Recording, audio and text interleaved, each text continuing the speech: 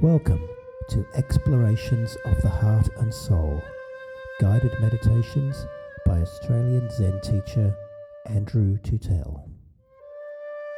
Find out more at ordinarymind.com.au.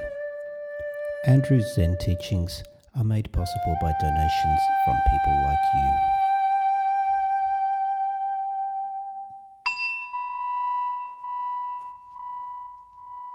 Most of you would be familiar with the basic teachings of Buddhism, which you can basically group into two.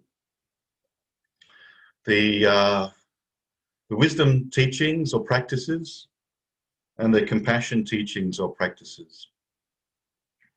So the wisdom teachings or practices are sometimes called the prajna teachings or the emptiness teachings and practices, such as what is called in the famous Heart Sutra.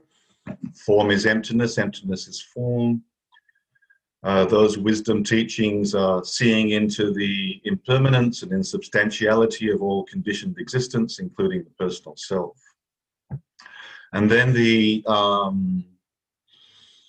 compassion teachings are also building on or flowing from the wisdom teachings, emphasizing the interdependence and interconnectedness of all existence, including ourselves.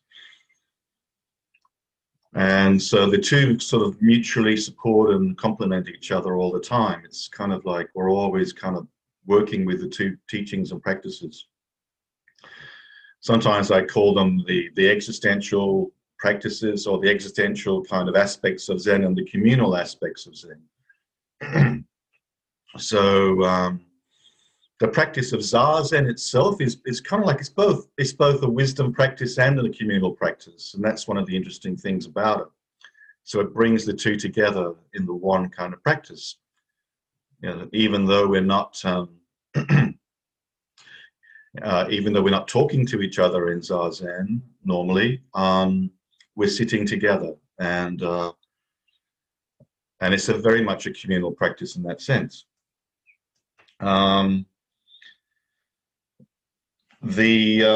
Now, on Sunday we were discussing Echo Dharma, and Echo Dharma.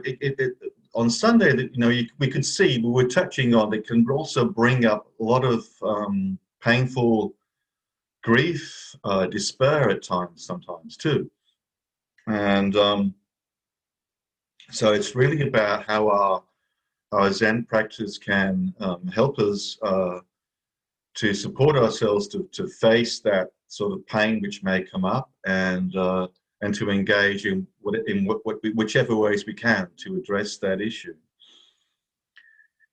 And again, so the wisdom teachings and the compassion teachings flow into that as well. So in these times of COVID, where the mental health services are really stretched and there's a lot of mental distress,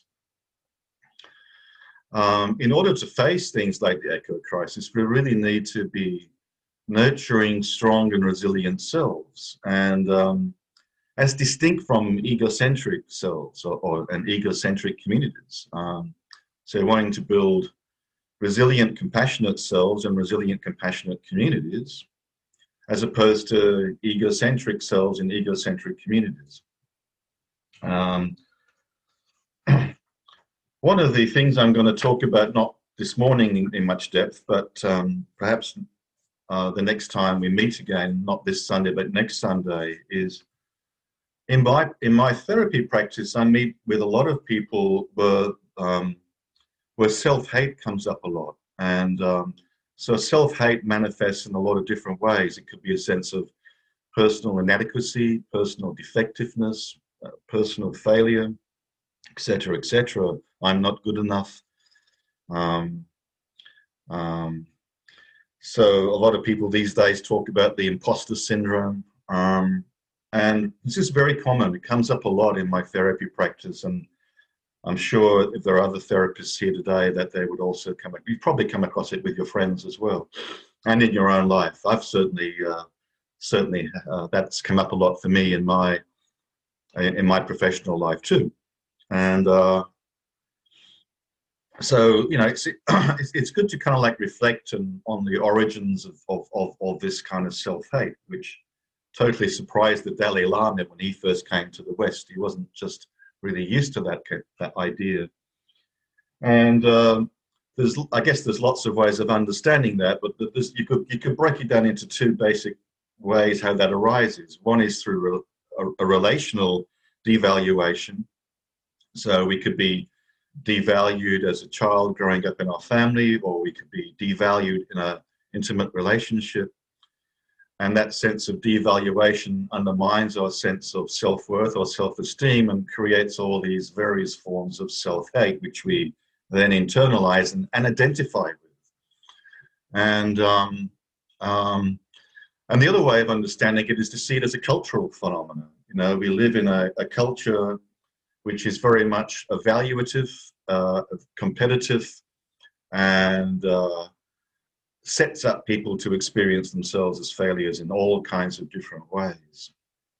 So again, as part of our Zen practice, we want to undermine that sense of self-hate and shift to a sense of self-compassion or self-acceptance. And we want to create more compassionate communities where we can build resilience and a sense of positivity and connection rather than this sense of separateness and devaluation and failure. And so these two things, the insubstantiality of self and the connection through our communal practices, are really central to this work. So I will stop my talk there. And in terms of our sitting practice today, I'll just play around a little bit with, I guess, the insubstantiality of self and how that, including, when we, just the simple practice of sitting with sensations, seeing into that flow of insubstantiality, impermanence, can really help us to also see how self-hate itself is insubstantial as well, and to help us free ourselves from that kind of identification. All right, so I'll just go and get my little bell. Hang on.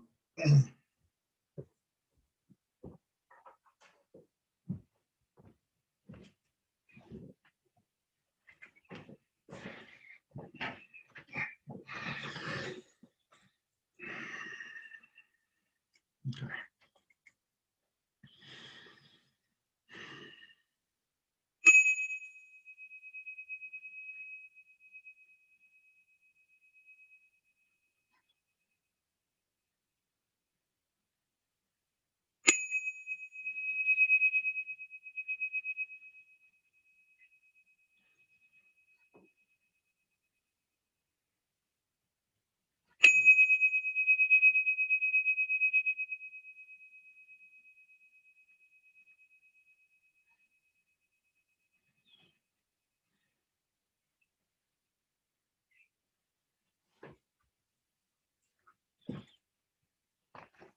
So just settling into your posture.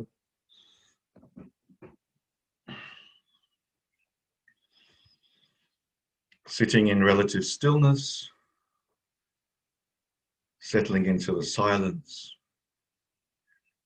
and at the same time feeling the subtle movements and the sounds.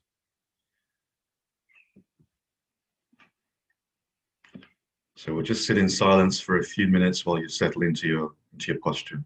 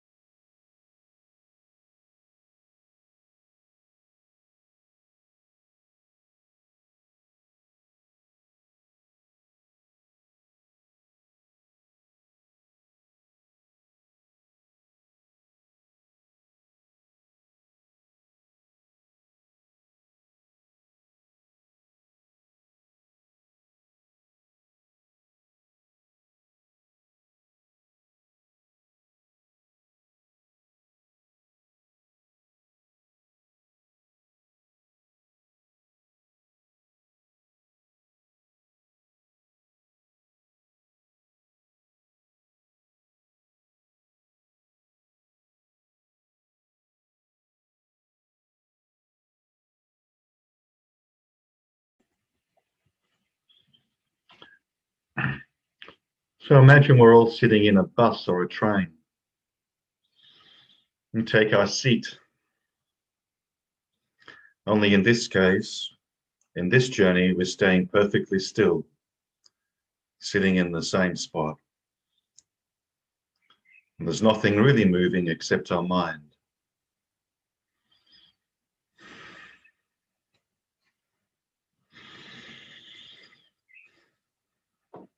So there is stillness in movement and movement in stillness. We're still, but everything is moving.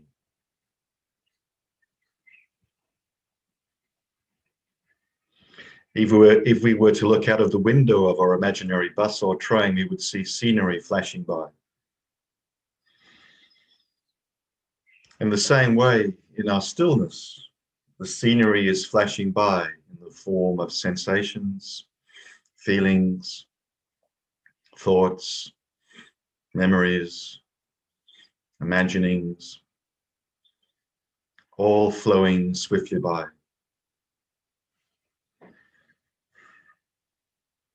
Sounds coming and going. Visual images, whether they be in our minds or whether they're clouds in the sky, come and go. Passing traffic sounds come and go. So even our stillness is only relatively still. Our belly is always rising and falling with the breath. There might be a slight swaying motion of the upper torso. But still we maintain our stillness with our posture, the feet on the floor or on the mat, sitting on the chair or the cushion, forming that kind of tripod, which allows us just to relax and feel the flow. Enjoy the ride. In our practice, of course, the destination is irrelevant. There's nowhere to go, no one to be, other than just this moment. Be still and feel the movement. Be silent and hear the sounds. Enjoy the ride.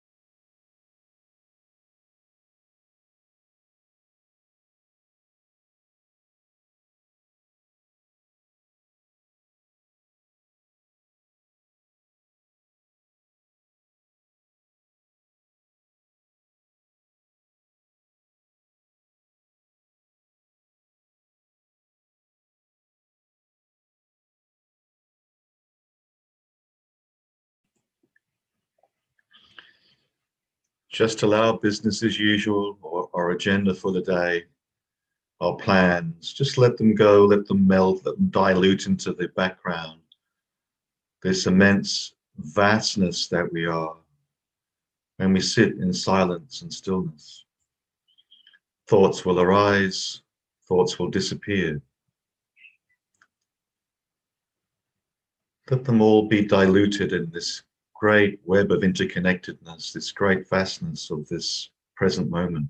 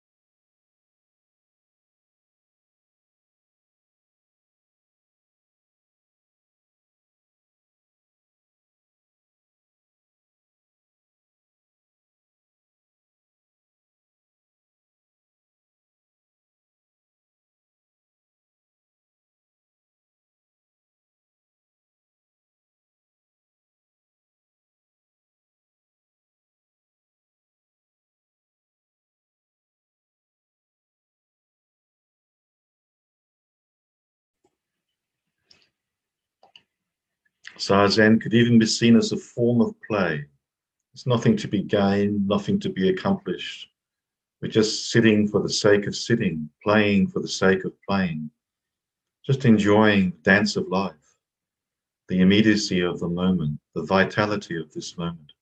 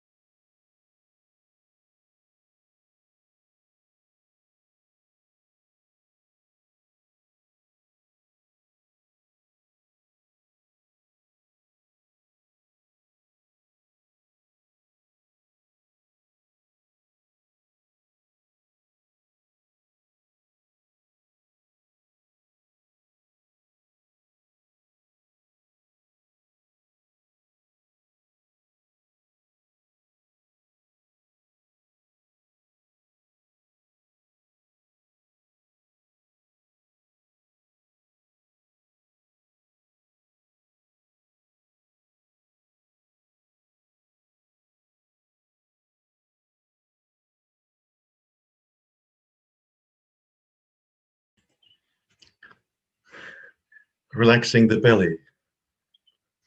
Let the breath moving the belly connect you to the rhythms of nature, the cycles of the seasons, the rising and falling of the waves. Open the heart. Open that which is most inner, most sacred. And smile, feel the smile. Feel your sense of connectedness and goodwill towards yourself and others.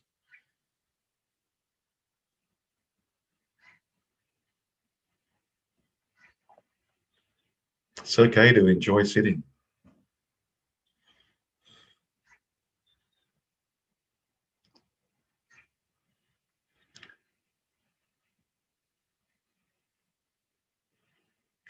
Dogen called it the Dharma gate of ease and joy.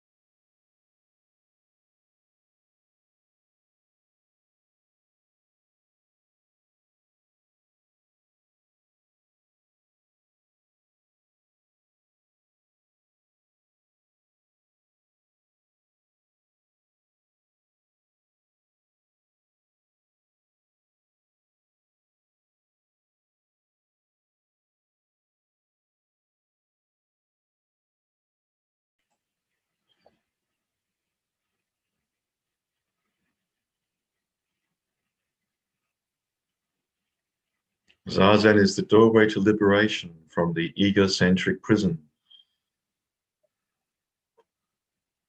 There is nothing lacking in Zazen.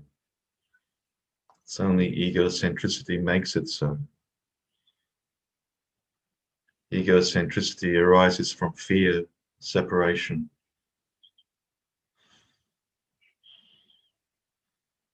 Devaluation. Zazen teaches the appreciation and valuation of life. First precept, cherish all life, appreciate this life that we are.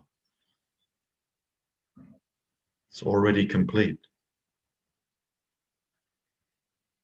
There's nothing we can add to life.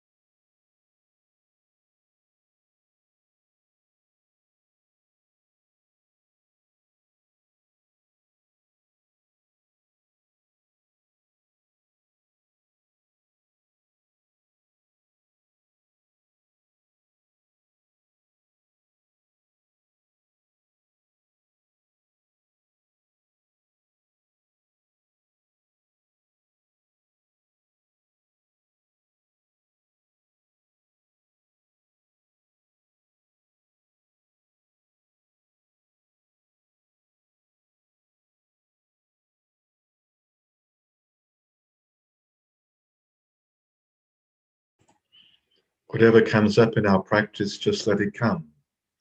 If sadness comes, roll with the sadness. If anxiety comes, let the anxiety come. If tightness is present, let tightness be present. We just open the door. Trust in the Zazen.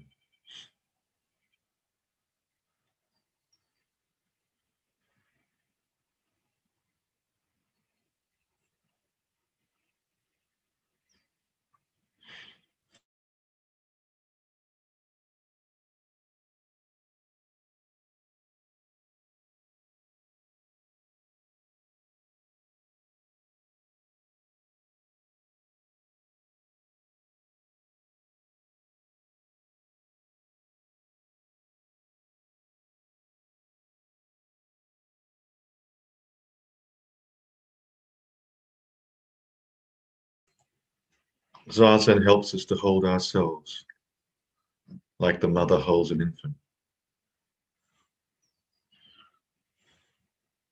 Zazen accepts ourselves exactly as we are, with no expectations or requirements.